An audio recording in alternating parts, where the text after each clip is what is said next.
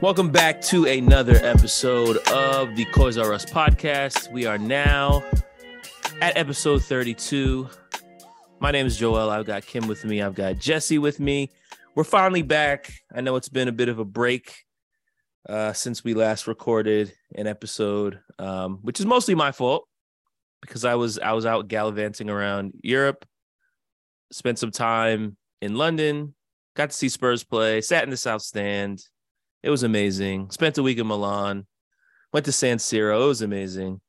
But now I'm back. So the pod is back.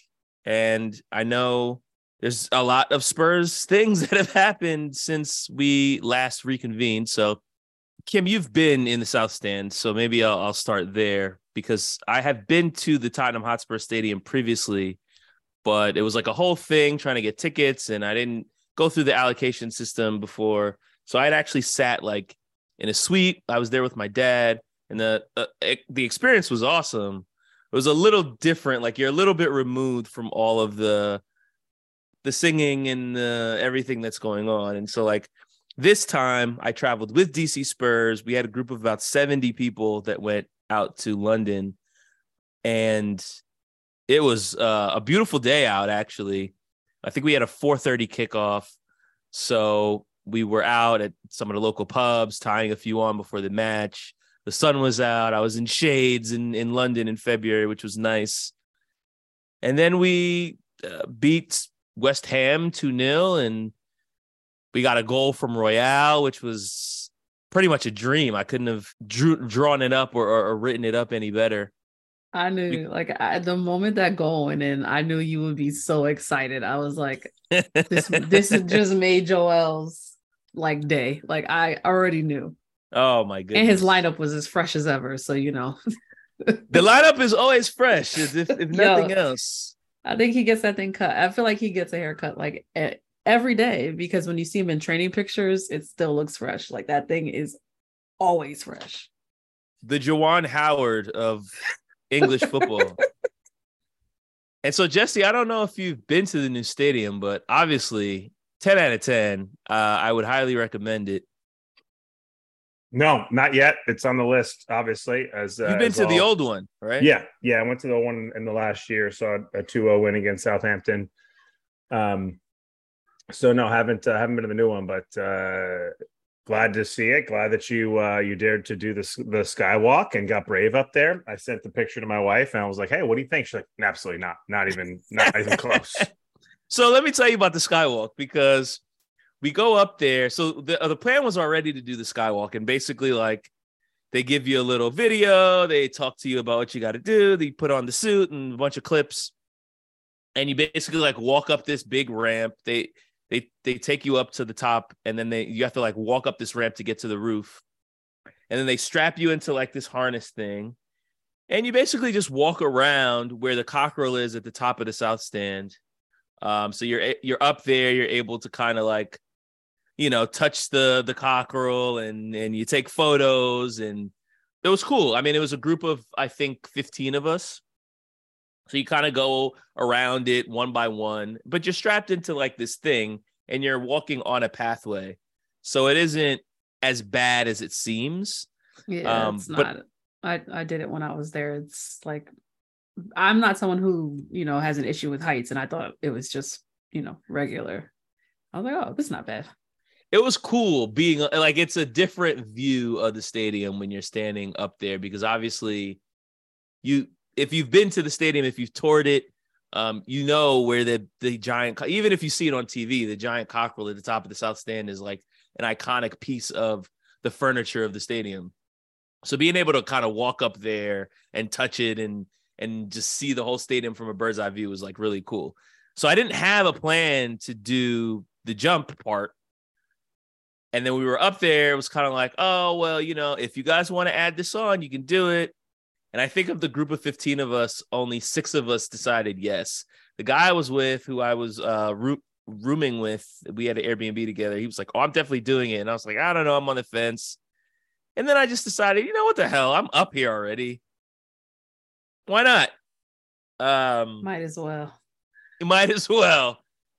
And It was fun. I'll say I'm pretty scared of heights. And so the hardest part for me was actually like stepping on the edge and like, but you dared and then you did. That's how it works. Yeah. Yeah. I dared and I did, and it was worth it. And the next time I go to London, I'm definitely doing it again. Like it was fun. I wasn't able to do it. The time I went, it wasn't a good day. It was kind of like rainy and not so good out. So they were like, we don't really want to take people down it. So it just wasn't an option. But next time I go, I definitely will do it. Yeah, it was a great time. Anyway, enough about me.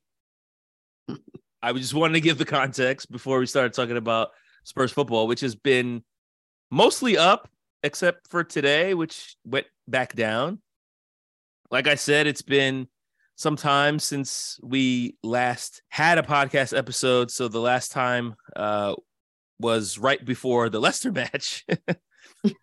So a lot has happened since then. If we want to give a recap for those of you who have been in a closet somewhere, this is right after we beat City.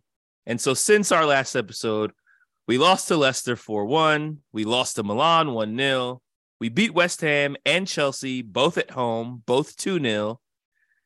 And then earlier today, we lost away to Sheffield United 1-0.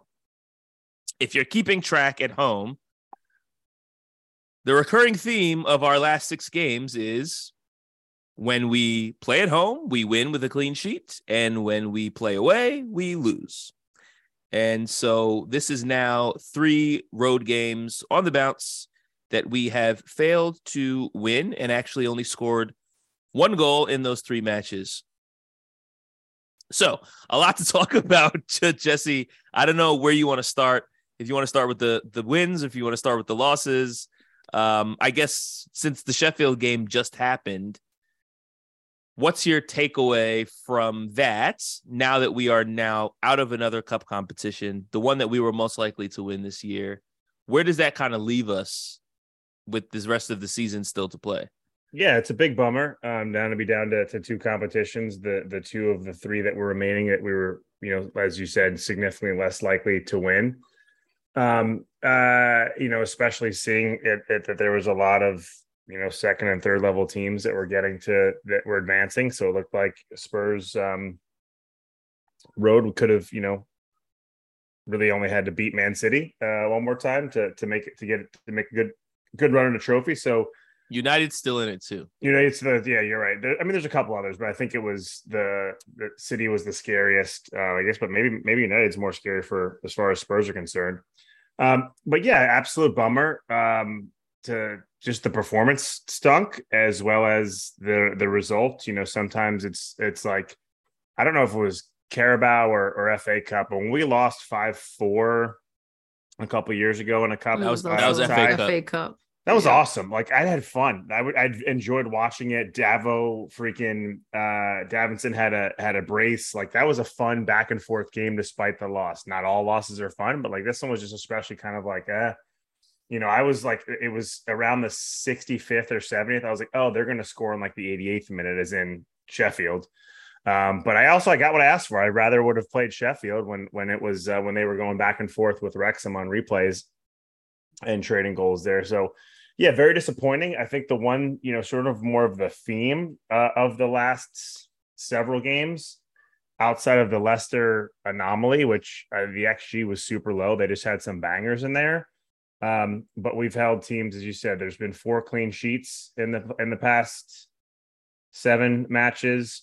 And 2 where we held the opponent to 1. Now, one of them was an out of form Milan team. The other was Sheffield. So not that that's like, oh, wow, we held this, but it's also, held Chelsea scoreless, held Fulham scoreless, held City scoreless, held West Ham scoreless. So I think some of those things are encouraging. We're like, kind of, we can't put it all together at once. We can't get the defense rolling and the attack rolling and the comeback kids second half stuff rolling. Like all those things have happened at different times, but at least it feels like we're in a better place defensively.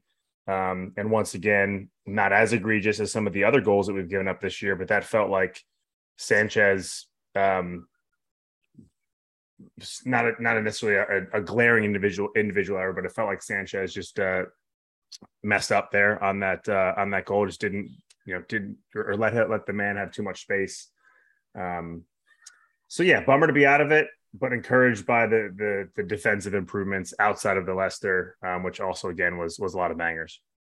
I mean, it's a Sanchez error, but even in the gameplay leading up to that goal, I remember thinking to myself, like, we don't look structurally together. Our defense was a little bit off.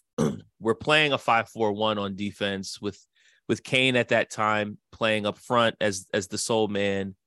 And the lines just didn't seem together. There was guys dropping off into spaces where there were no players. Something seemed off, very different, almost a polar opposite of what we saw against Man City, for example, where the lines seemed very structured. There was a lot of communication. There was a lot of organization defensively that I didn't really see today. And even watching the second half, especially for Spurs to be such a second half team, and that's usually when we kick it up a notch and are able to turn games around, it felt like Sheffield was getting all of the chances. We turned the ball over consistently in the midfield and never really seemed a threat to score. I think if they had some guys with better finishing boots, they probably could have scored 2 or 3 goals. They just didn't have the quality to do it. And it took one pretty impressive dribbling display, but also, like I said, poor defensive shape. And then, eventually a good team scores.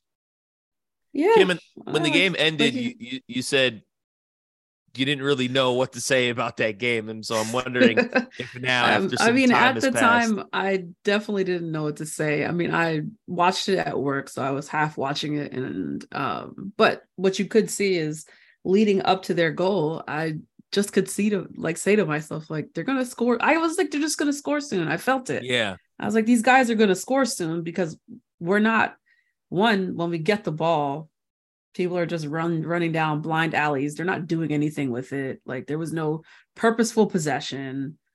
I just feel like guys were making runs at the defense, and Sonny was then getting the ball and just shooting it into 3 bodies. Like, I just feel like the same thing happened over and over and over. Well, don't forget the Richarlison shot that managed to miss the goal by about 25 yards.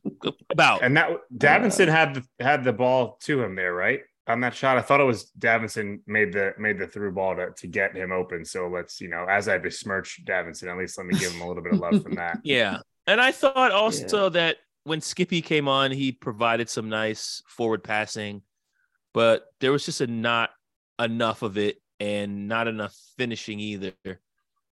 Yeah. And so I think like the good stuff that I feel like we've seen over the last like month or so, or not even a month or so, like the last couple weeks, has been when Emerson plays. Funny enough, he's one of the guys Royale has brought a lot to, like, I don't feel like we're getting as overrun in the midfield, and part of that is Royale is like tucking inside like a midfielder sometimes, and I think is giving that third body that we need, that we like he's allowing Kulusevski to drift more outside and is actually taking up more of like a right midfielder role at times. And I think that's like a role that he's decent at, because the thing Emerson Royale is good at is getting the ball and just moving it along. And usually he does that forwardly. He's not someone that always is looking to pass backwards. Like when he gets the ball up top, he is trying to move it into the space and he makes himself available for passes. So that's something that I feel like we missed. And guys were just not doing that enough. And yeah, it was just disappointing. I just feel like the effort wasn't there.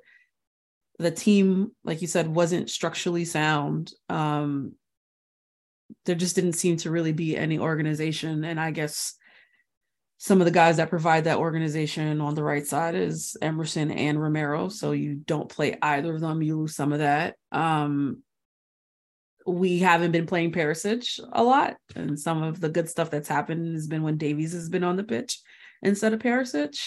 I don't think Perisic looked that great today either. Occasionally put a ball in, but I mean, He hasn't looked great for a while, but that's why he hasn't really been playing anymore. Yeah, he's got to not start anymore. I know we're trying to rotate, he has to, because who are they going to rotate with? Like, just Session's also hurt again. Then give Davies 60 minutes, and then bring on Perisic. When we play with Perisic from the beginning, it's just like he has some of the stuff, but I don't know. It's kind of gross out there. Yeah.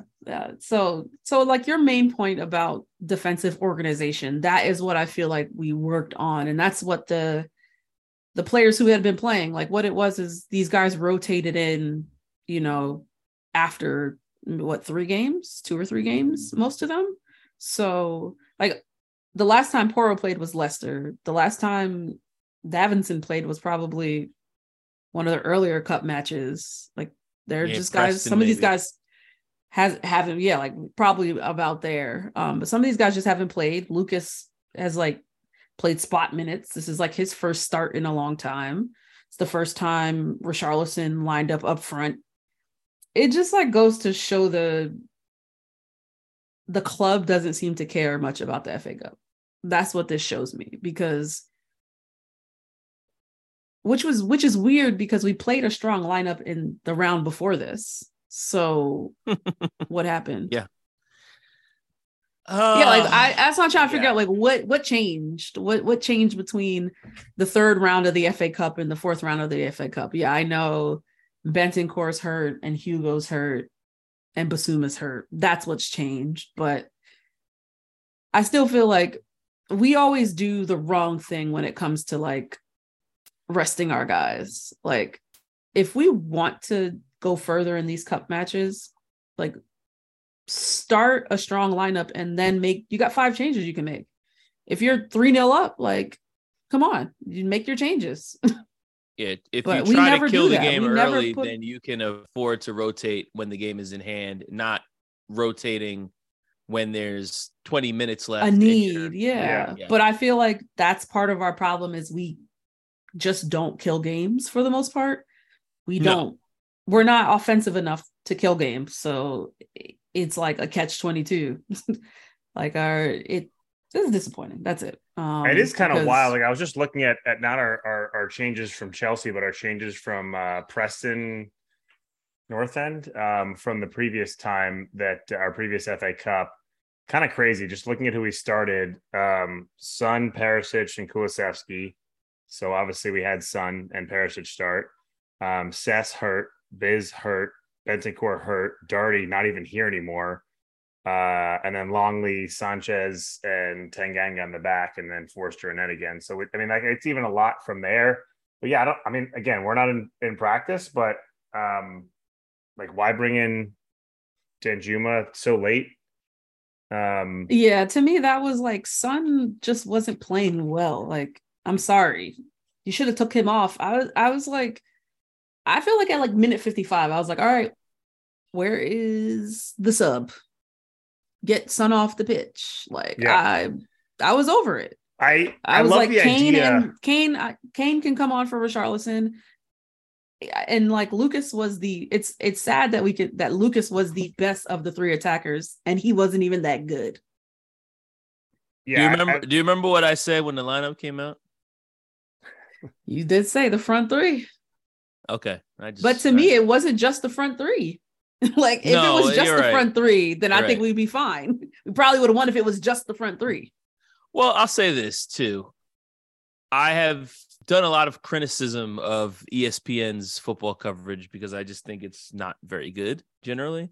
But one thing I will say is that both at halftime and at full time, the commentary team was specifically talking about the lineup choices that we made, and basically saying like, how is it possible that a team that's desperate to win a trophy is playing a lineup like this against a decent team, pretty good team that's going to be in the Prem in the next 3 to 4 months. It does not read like a lineup that is trying to win a game or is particularly starving for a cup.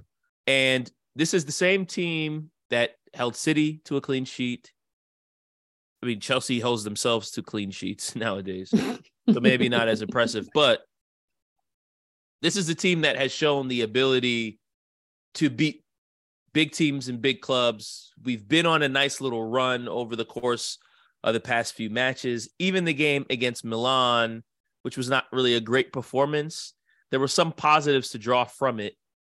And we didn't look like garbage. And San Siro is a place that can really intimidate people. With all that said, like, it wasn't as if we were coming into this game in bad form. Confidence was very high. We beat two rivals at home. All the things that were happening. The guys were playing freer with Stellini on the sideline. There was a lot of narratives around that. And maybe, you know, the rigidity of Conte was causing players to maybe play a little bit too stiffly. And so coming into the game, it does feel like there was a lot of momentum in our favor that we simply forfeited by playing a lineup that, number one, like you said, a lot of those guys have not played very often or very recently. And number two, together. That's the other thing. The other point, right? Or like together. They don't have chemistry with one another. And I think when you are playing and building off of chemistry, that a lot of that chemistry comes from guys knowing where other guys are. I know how this guy likes to play a pass. I know where this guy likes to be in a position. I know how to communicate with this person. And when you're rotating as much as we did, then you're losing a lot of that. And then you're kind of taking an advantage that you have and tucking it in your pocket and not using it, which is a very strange thing to do. This is one of my main gripes with Conte overall, is we have the players there. When they're healthy, we don't seem to put them in the right positions. They get hurt, then we don't have them. It's like, at least in the league, why did it take this long for Richarlison to get a couple starts? I'm not saying he's been great, but you see the difference when he is on the left side over Son and he plays with Kane and Kulusevski. Like, our team the rest of the team just has more fervor about themselves when they press. Mm-hmm. It seems like when Richarlison's on the pitch, like, that's something that anyone that knew Richarlison play, that's the kind of thing that he would bring to the team. If you feel like your team didn't go hard enough, isn't Richarlison the guy you put on the pitch? But it seems like we take forever to rotate someone, and then we only do it when someone else gets hurt. And so these players don't have any rhythm with anyone when you do rotate them in. And then we all wonder, like, oh, why do we suck? He has to get better about using more of his squad more often. He's too rigid about his lineups. He doesn't want to put more people in. And then I feel like down the road, the team suffers, because when someone does get hurt, you're then taking someone who did maybe play with the second unit, putting them with the starters. So like a guy like Skip, if Bentancur was probably available, he would have started, and but he would have played a couple cup matches with Sarr. Like, I feel like we handcuff ourselves sometimes. A lot of times. Yeah. I mean, why I was so excited about the Richarlison move, because we were getting a guy that we didn't have an active need for. And that's what the best teams are doing, is just like, we've already got a good attack. Let's get another guy in attack.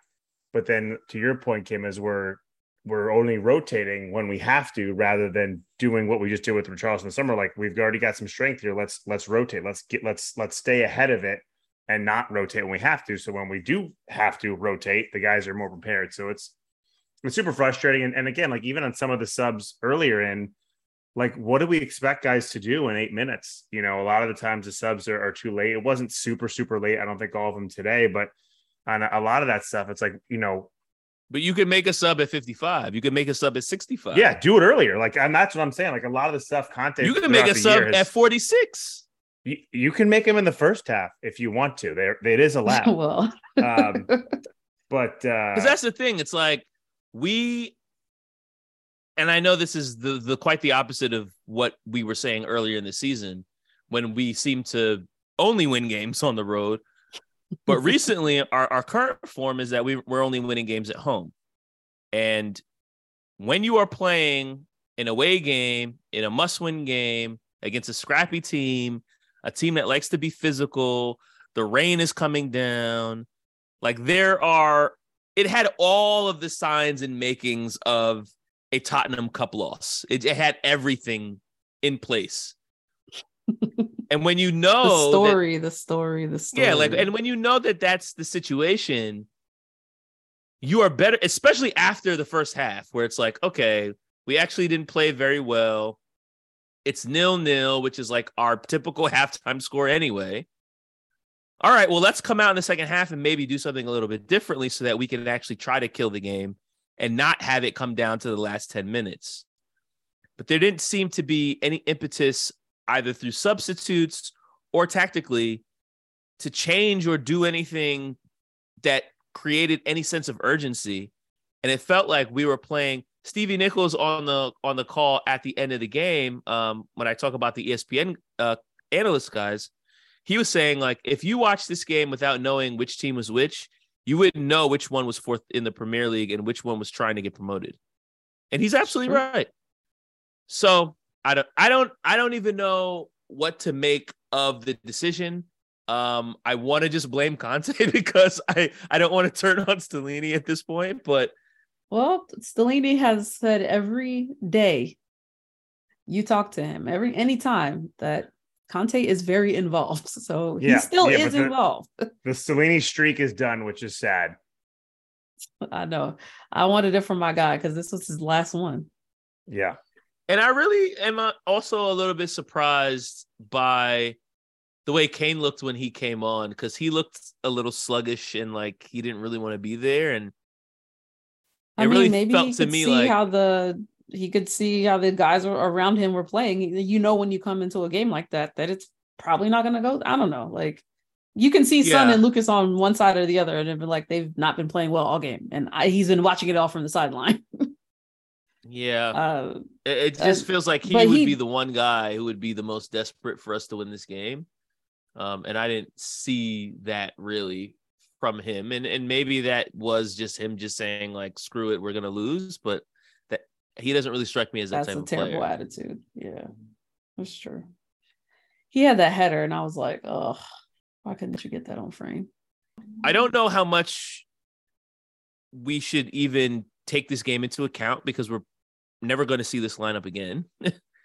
We certainly won't see it on Saturday for Wolves, and we're definitely not going to see it in the Champions League. The last thing I'll say about the Sheffield game is, to me, and I've said this before on the pod, the FA Cup was the ultimate goal of this season. And now that we're out of it again in the fifth round again, it does feel like another season wasted, another season without a cup, another season where our biggest hope and motivation is going to be finishing fourth. And it's just, I don't know, it's just very deflating. And like, it feels very, here we go again. Especially seeing Sheffield advance and being matched up with Blackburn, which would have been our matchup. So it's like the opportunity to win a cup is probably the best opportunity we've had since 2019. And I think we just squandered it today. And now I'm frustrated because I feel like all of the momentum that we had as a fan base has kind of been just sapped away from us. But also it just makes me feel a little bit like what is the point of the rest of this season now? And yes, I understand we're top four. I understand we're still in the Champions League, but I don't really think that we're going to win the Champions League. And so like, I would have been perfectly fine with us losing to Milan and winning the FA Cup. That would have been okay with me. And I just feel like, I don't know, like, Jesse, you are the optimistic member of this podcast. So help me out here. Like, what are we to be excited about now that we are likely going to be another year without a trophy? Yeah, I think the chase, obviously, for top four is still an exciting one, and still one that gets there. It's not a trophy, obviously, but that's something to be excited about. Anything can happen in the Champions League too. Not that I'm saying, oh yeah, we're going to go out on a run, but like 1-0 is an easy you know, mathematically, you know, the second or the easiest loss to overcome at home. So there's not, you know, a non-zero chance we could get that moving. I think what I'd look to see if we can do over these last 14 or so Premier League games and however many Champions League games we have left is just, you know, we don't have our best 11 with Rodrigo out, but like, just let's see if we can do a few of these things at the same time, be really, really good in attacking in the second half, play good defense, have Kane and Kulusevski back to where they were towards the end of last year. So it's more of like a, let's see how we can look, and let's see if, hey, this is something that we think that to look how we've looked at our peak, which I think was, you know, under Conte, which was the last part of last year and the beginning of this year when we started out, you know, on an unbeaten run. Let's see if we can recapture some of that stuff and do a few of the things that we've been doing at different times at the same time. Because if we do all of those things at the same time, we're a pretty good team and a pretty tough team to beat. All right. Yeah, I mean, and this is the thing. When Spurs are on, I'm going to watch. I'm going to root for the guys. I'm going to get excited when we score. I know that. In the small picture, and when you're looking at things from a micro view, of course, I'm going to get excited when we win games. I'm going to get excited about how close we can get to the top of the table. We're obviously not going to get to the top.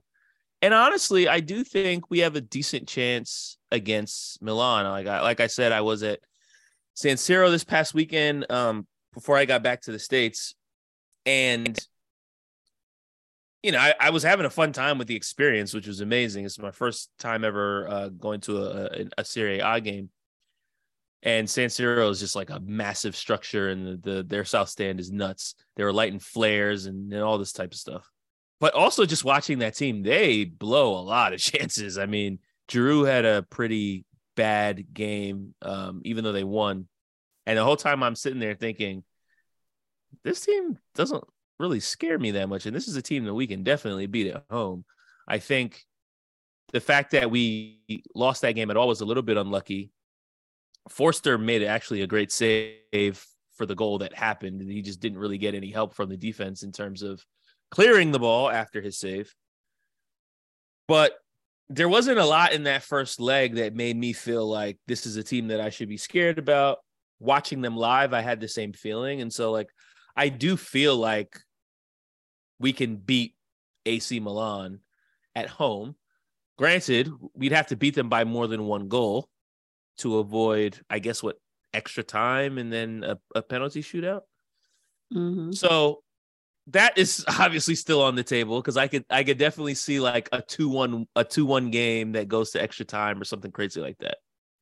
But all that to say, I do think that there is a really good chance that we can get to the quarterfinals of the Champions League, which sounds absolutely insane after just watching us lose to Sheffield United. But that's what I feel. The other part of that, though, is the same problem that we've had time after time, is that, and I think this was my unhappiness with the lineup choice today, it just feels like we can't put in good performances when we rotate. That's a bigger problem, right? Like that, yeah. that probably has a lot to do with the fact that Conte doesn't rotate enough. And so our bench players don't put in a good shift when they do play, because they're not getting enough playing time. All the stuff that Kim was saying about chemistry as well. But if you're treating this game as a must-win game, then maybe you don't rotate as much. And it does feel like the games where we do rotate a lot are the games that end up like today ended up. And so a part of that, I know that our fan base will look at situations like that and say, well, that means we don't have enough squad depth. And that means that our bench sucks. And that means that we need to do better at recruiting. And that means that ENIC needs to spend more money and all these other things. I'm curious to know what you guys think about our bench, our options, and is it the fact that like our bench just isn't good enough to beat Sheffield United? Or is there something else there that maybe fans aren't looking at? Because it's not like we haven't spent money. We have. 45 for Poro, 60 for Richarlison.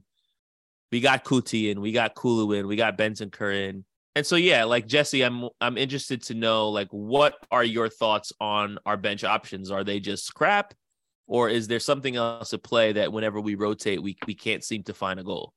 I think they're so much better than last year.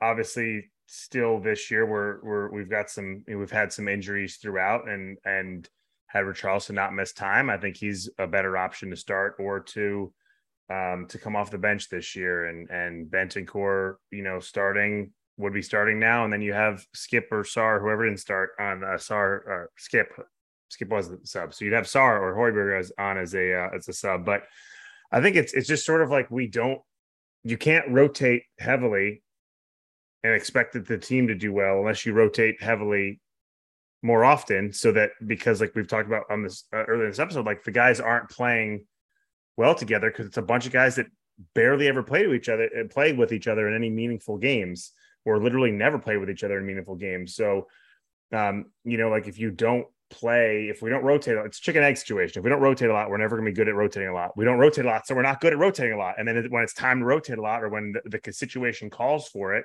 a lot of times earlier this year, we've called for, why doesn't Conte rotate more in some of these things? Well, here we saw it today, and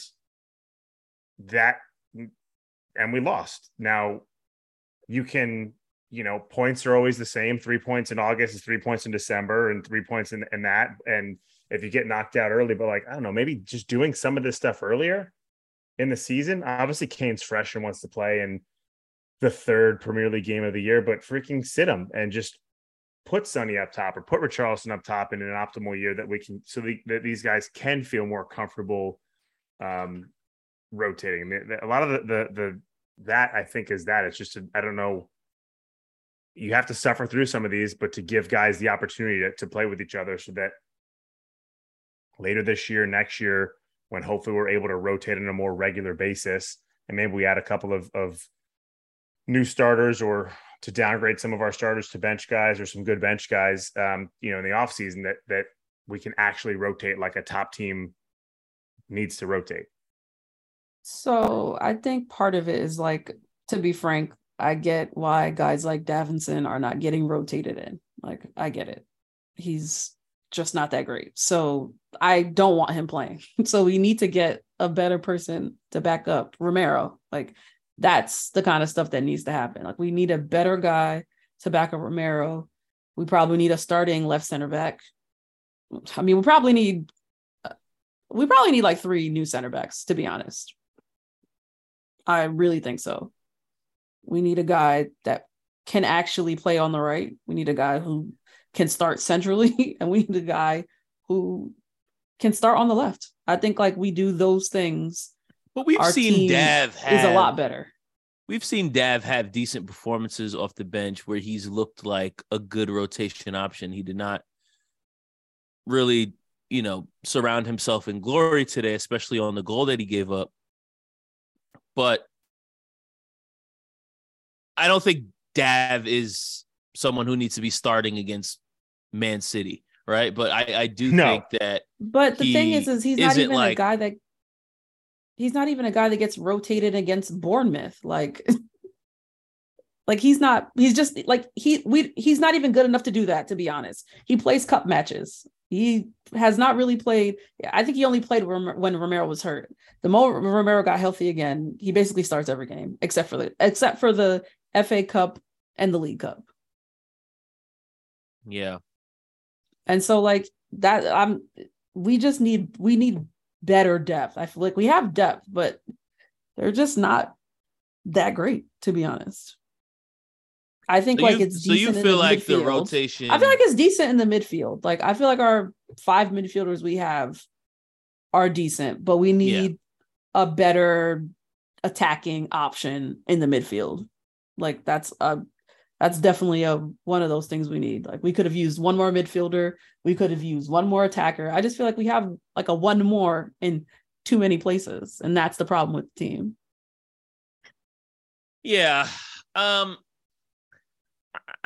I think for me, I think I probably lean more towards what Jesse was saying.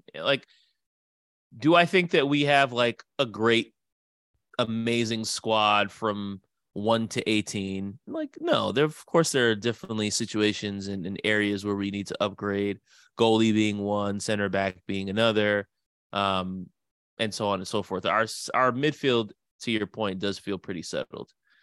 With that said, you think about a coach like Pep, who obviously he's got different players than we have at Tottenham. But one thing about him is that he rotates a lot. So much so to the point where, like, for fantasy players, it's always like it's Pep hard Guardiola to... roulette, because you never know who he's going to play from week to week. It's also why a lot of his players end up disgruntled and wanting to leave, whether it's Raheem Sterling, whether it's João Cancelo, whether it's Gabriel Jesus. Bernardo Silva wanted to leave at the beginning of this year. And players get frustrated because they're like, this guy's not playing me enough. But guess what? Him not playing guys enough for their liking has also led to him winning 4 of the last 5 Premier League titles. So maybe he knows what he's doing. That also means, of course, that he has to constantly replace players because they constantly get disgruntled and they want to leave, but they're leaving with a winner's medal around their neck. And so I do think, to Jesse's point, like, you have to rotate players more instead of just saying like, oh, this is a Premier League game, and because it's Premier League and it's going to be a tough match, that we have to stick. Like, what happens if you play Forest away and you start Richie instead of Kane? Like, what happens? You might win the game, you might lose the game, but like, and the thing you might win the game or like, lose the game if Kane starts anyway. At minute 65, you can bring on Kane. Like, if you feel like Richie's not getting it done, you can bring him on. Right. He's available. Right. I mean, even the game that we, correct me if I'm wrong, but I'm pretty sure in one of the games that we played, City, they didn't start Haaland. They didn't start De Bruyne, rather. Yeah. Which is like arguably their best player, and they're playing away to Tottenham, and he's like, well, you know what? I'm going to rotate. Like, that is something that like, Conte is never going to do. I'm not saying we should do it against, like, the fact that they did that was kind of disrespectful, because like, we are, at that time we were what, 5th? Like, I would be playing a strong team against a team that's 5th. It's probably why he lost, honestly. So yeah, I'm not saying for Conte to do it against example. Yeah. I'm just saying, I'm not saying for Conte to do it against, good teams, but like, if you feel like, a team at the bottom of the table, you should feel like you should be able to rotate a little bit.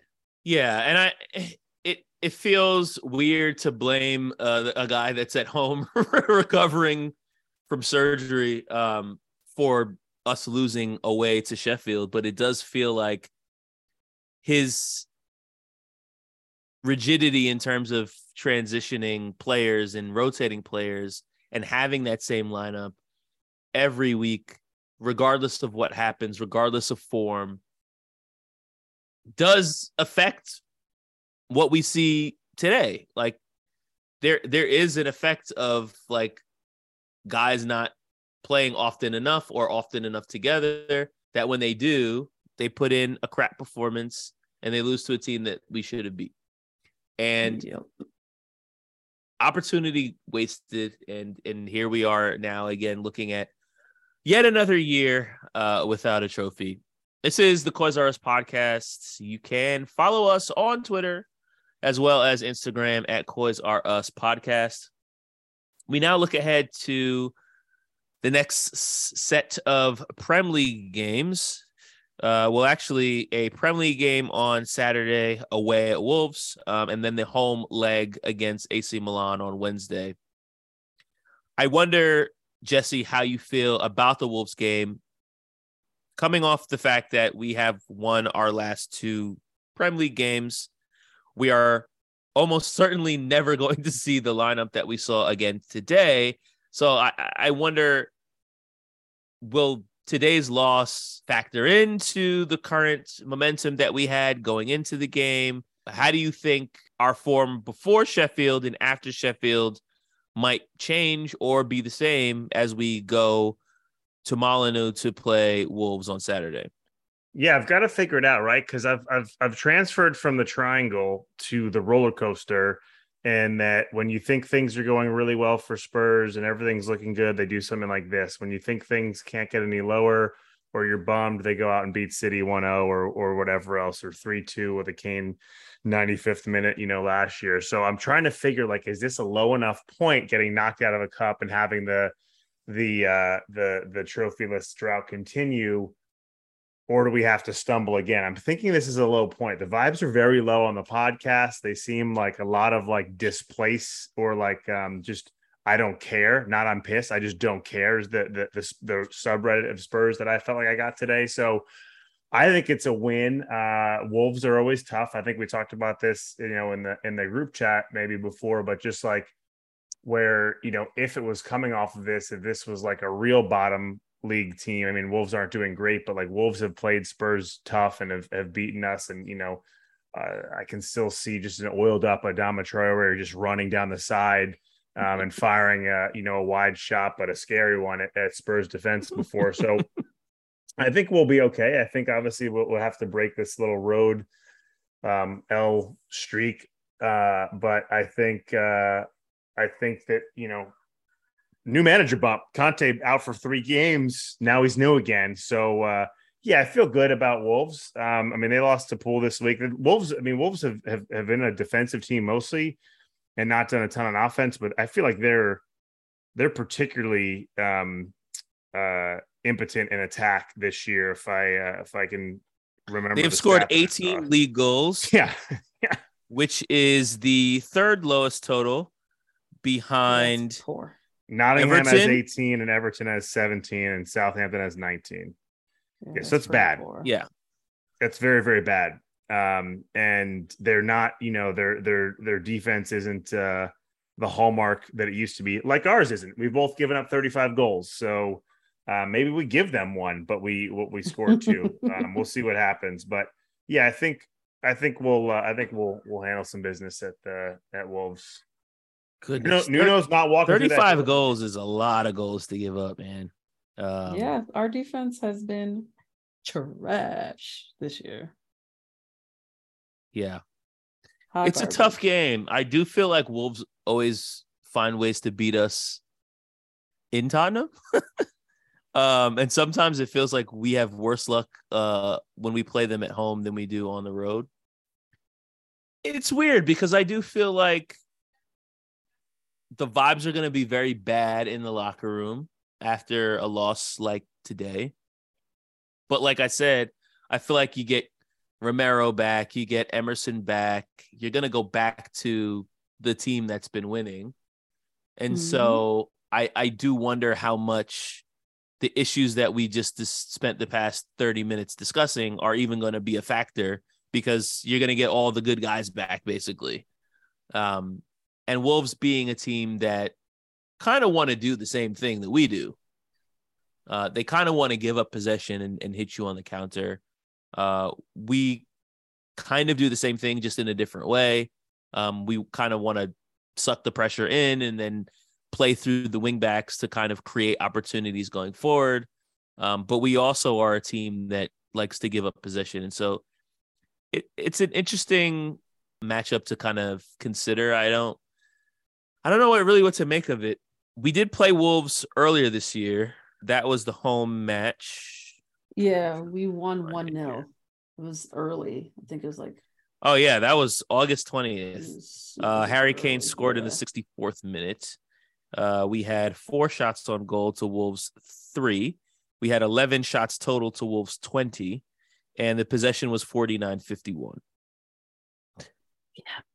So pretty much a nothing game that Harry Kane saved us at the end, which is kind of what he's been doing for a lot of this season. So yeah, like I don't see a ton of goals in a game like this, especially with a game like where we're both kind of playing defensively.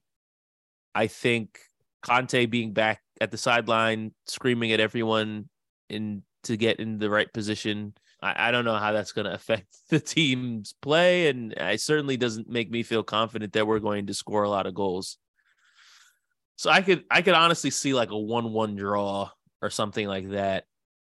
I do have actually better feelings about the Milan game, which I think will be a little bit more open for us. It's also a game that will be back at home, where we have been performing a little bit better as of late. And I also feel like Milan is not as defensively sound as Wolves. Well, I guess Wolves aren't defensively sound that much right now either, because they've also been giving up a lot of goals. But at least typically they are. I really like Jose Sa as well. Like, I think he's a really solid goalie. And so, like, that's a guy that you typically have to beat. He's not going to just let you score on, like, a dumb play.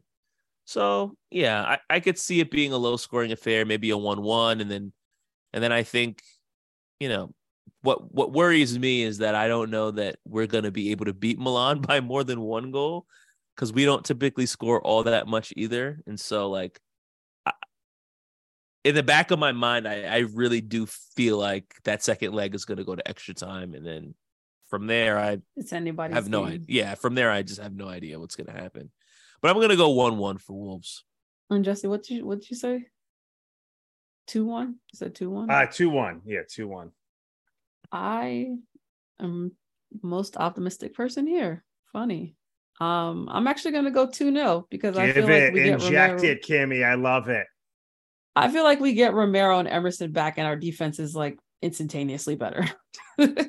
That's the truth. I mean, so like I can see us keeping a clean sheet because of that. If Forster's not really tested, and I feel like what we've shown is like when we've had that fairly consistent lineup with Emerson, Romero, I think probably Davey starts over Perisic again. Longley probably starts. I feel like that defense is decent. And then if you put Højbjerg and Skip in front of that, Kane, probably Richarlison and Kulusevski, I feel like that's a decent team.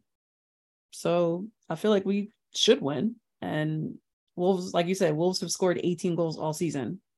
The one thing we have done is score goals, and we've scored enough goals. Like we've scored more goals than we've given up, and we've given up a lot. And yeah, I feel like Kane will definitely get back, in the goals. Hopefully we get a little set piece or something. That would be nice. Because I think that's what happened the last time. It was like Kane was like ghosting to the back post. It was either off a set piece or might have been from open play, but it was a cross in that Kane like ghosted in on somebody to like head in, I think, or something like that. So I definitely could see another one of those goals.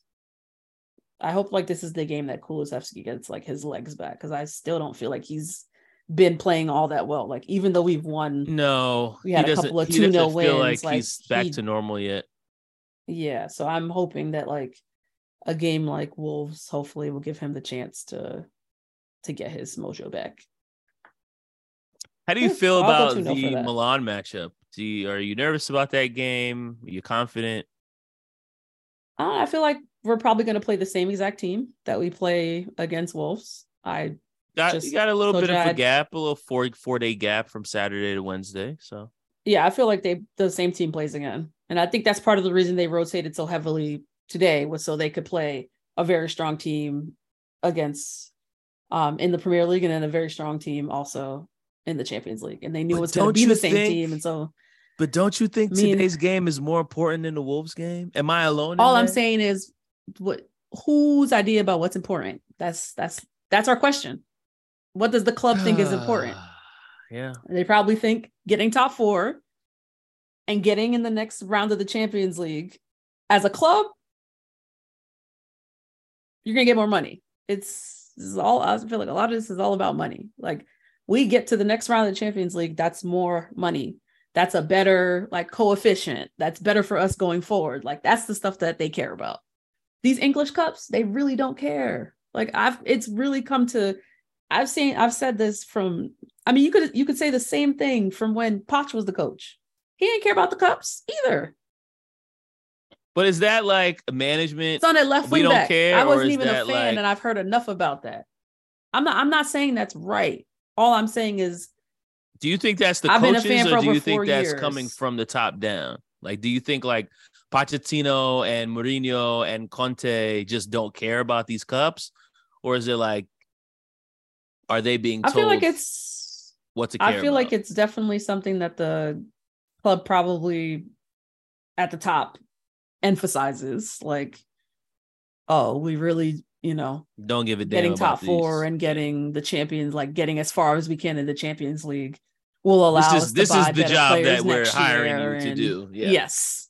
I mean, I So saw. I think some of it is that, but also like, I think some of it is just, the stuff that we brought up is like some of the rotation options in these cups that Pochettino made were like egregious.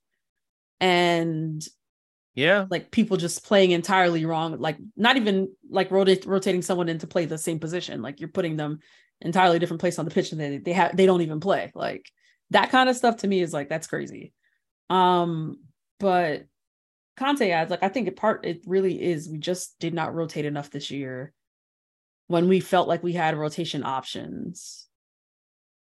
And we started rotating when guys got injured. And so it doesn't feel like the guys we would have been rotating in to have good minutes didn't get to do it. Now they have to play. And now we're rotating in people that we probably don't want to play. So, I think it is what it is. In which trophy is more important, and I was looking at this on, I think I was in the Spurs subreddit for a little bit too long after the game today, but just like, what's the most important thing, right? Like if it's a trophy, like FA Cup or Carabao Cup, like is it a trophy? Yes. But like then the jokes on the internet go from, oh, Spurs, you haven't won a trophy in 15 years, to Spurs, you won a freaking Mickey Mouse trophy. Like, is it? I'm not saying I don't want to win a trophy, but clearly there are levels to trophies. But I don't care. Honestly, I don't care. We win the League Cup, I'm gonna be happy. Yeah.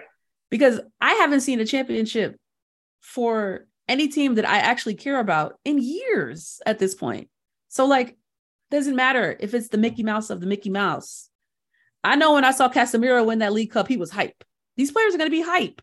The fan base is going to be hype. And I don't think as Spurs fans, we should really care what people think about which cup, whatever. To me, at this point, that really doesn't matter. I just want to see this team start to win things. No, yeah, and that wasn't my. I mean, culture. Winning is a habit. Like, anything short of winning build the it. You got to do it. Yeah, I mean, like, listen. What for me, the issue is that when an organization says like, we care more about the coefficient and the money being added to the pot than we do care about getting a cup in the trophy cabinet. To me, what that really is saying is like, we don't give a damn about our fans, because regardless of what Twitter banter you hear, or regardless of what the talking heads are going to say on ESPN or on, Sky Sports, the fact of the matter is, when a team wins a cup, is something that the fans can be happy about, that they can celebrate, that they can feel like their support of the club is being paid off. And when you fail to prioritize that, then you're basically saying, we don't prioritize our fan base.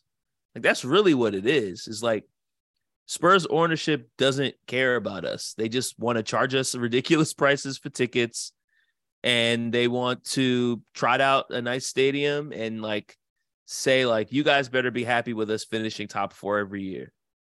And to me, that I just don't understand that mentality, especially for a club that has such a dedicated and amazing fan base like that. The sheer unwillingness to repay them is really disappointing. It's disrespectful. Yeah. And my thought wasn't necessarily that like Spurs should try to win the FA Cup so that other internet fans or other fans are nicer to them on the internet, but just like that there are clearly levels to the 4 trophies possible for an English soccer team to win, in the same way that, I would care more about Spurs winning a trophy, versus some other of the teams that I care about, but there are other teams that I would care about more winning than Spurs winning a trophy. So that exists as through the fans' lens. It also exists through the club and the coaches' wins. Again, I'm not saying we should try and not win titles, but like that's clearly whoever's deciding this of just like, this doesn't matter as much to us. Kim, you sent the tweet about the last, the center backs in the last 6 times that Spurs were made to the cup. Clearly there's something involved in the club. If that's 3 or 4 managers have gone out with the same 100%. Collection of Dyer, Davies, and Davidson in pack. So again, should they change the priorities in this year? Like, should you try harder and say, hey, it's more realistic for us to win the FA Cup, so we're going to put our best and brightest here versus, we don't have a shot really at Champions League, so let's get a rest there or something instead. It was probably a month ago.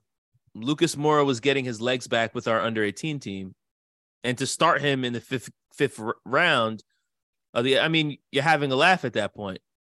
That was the most offensive part of the lineup to me.